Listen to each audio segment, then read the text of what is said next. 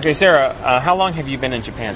I've been in Japan for 2 months. I came in April. Right, again, when did you come to Japan? 2 months ago. Okay, and what do you think about Japan? It's a very interesting country. I expected a very big culture shock when I first came here because I've never been to Asia. I've always taught in Europe.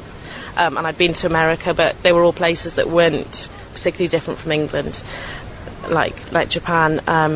But I didn't have any culture shock, and I don't know if it's just because I was in an environment with other English-speaking people, and I'm in a company where it's very secure and safe. Yeah. So there was no need to have that kind of shock. But I think that the differences here are just unbelievable. It's very difficult to explain it to somebody who's never been to Japan before. So talking on the phone about being here, talking to someone back in England, it's very difficult to explain to them how different it is here. Yeah. What do you think about the food? I like the food because I like fish, so I was lucky. So the food, I've tried some different things, tried to be adventurous. Yeah. And the people?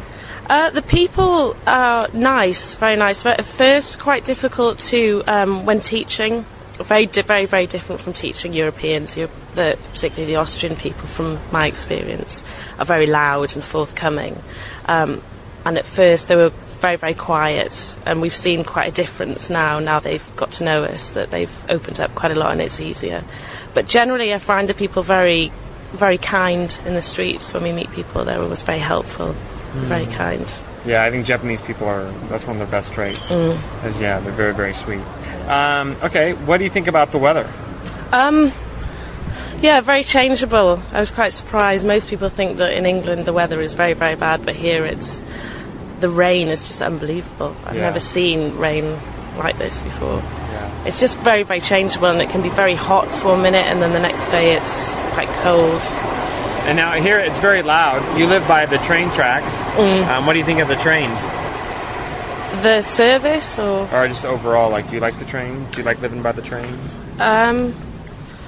I'm not sure. I don't think about living by the trains, but I think the trains they're always on time, always very frequent, very good service, but I have never seen so many people get on a train before. Yeah, they are very crowded. Yeah. Okay, thanks, Sarah.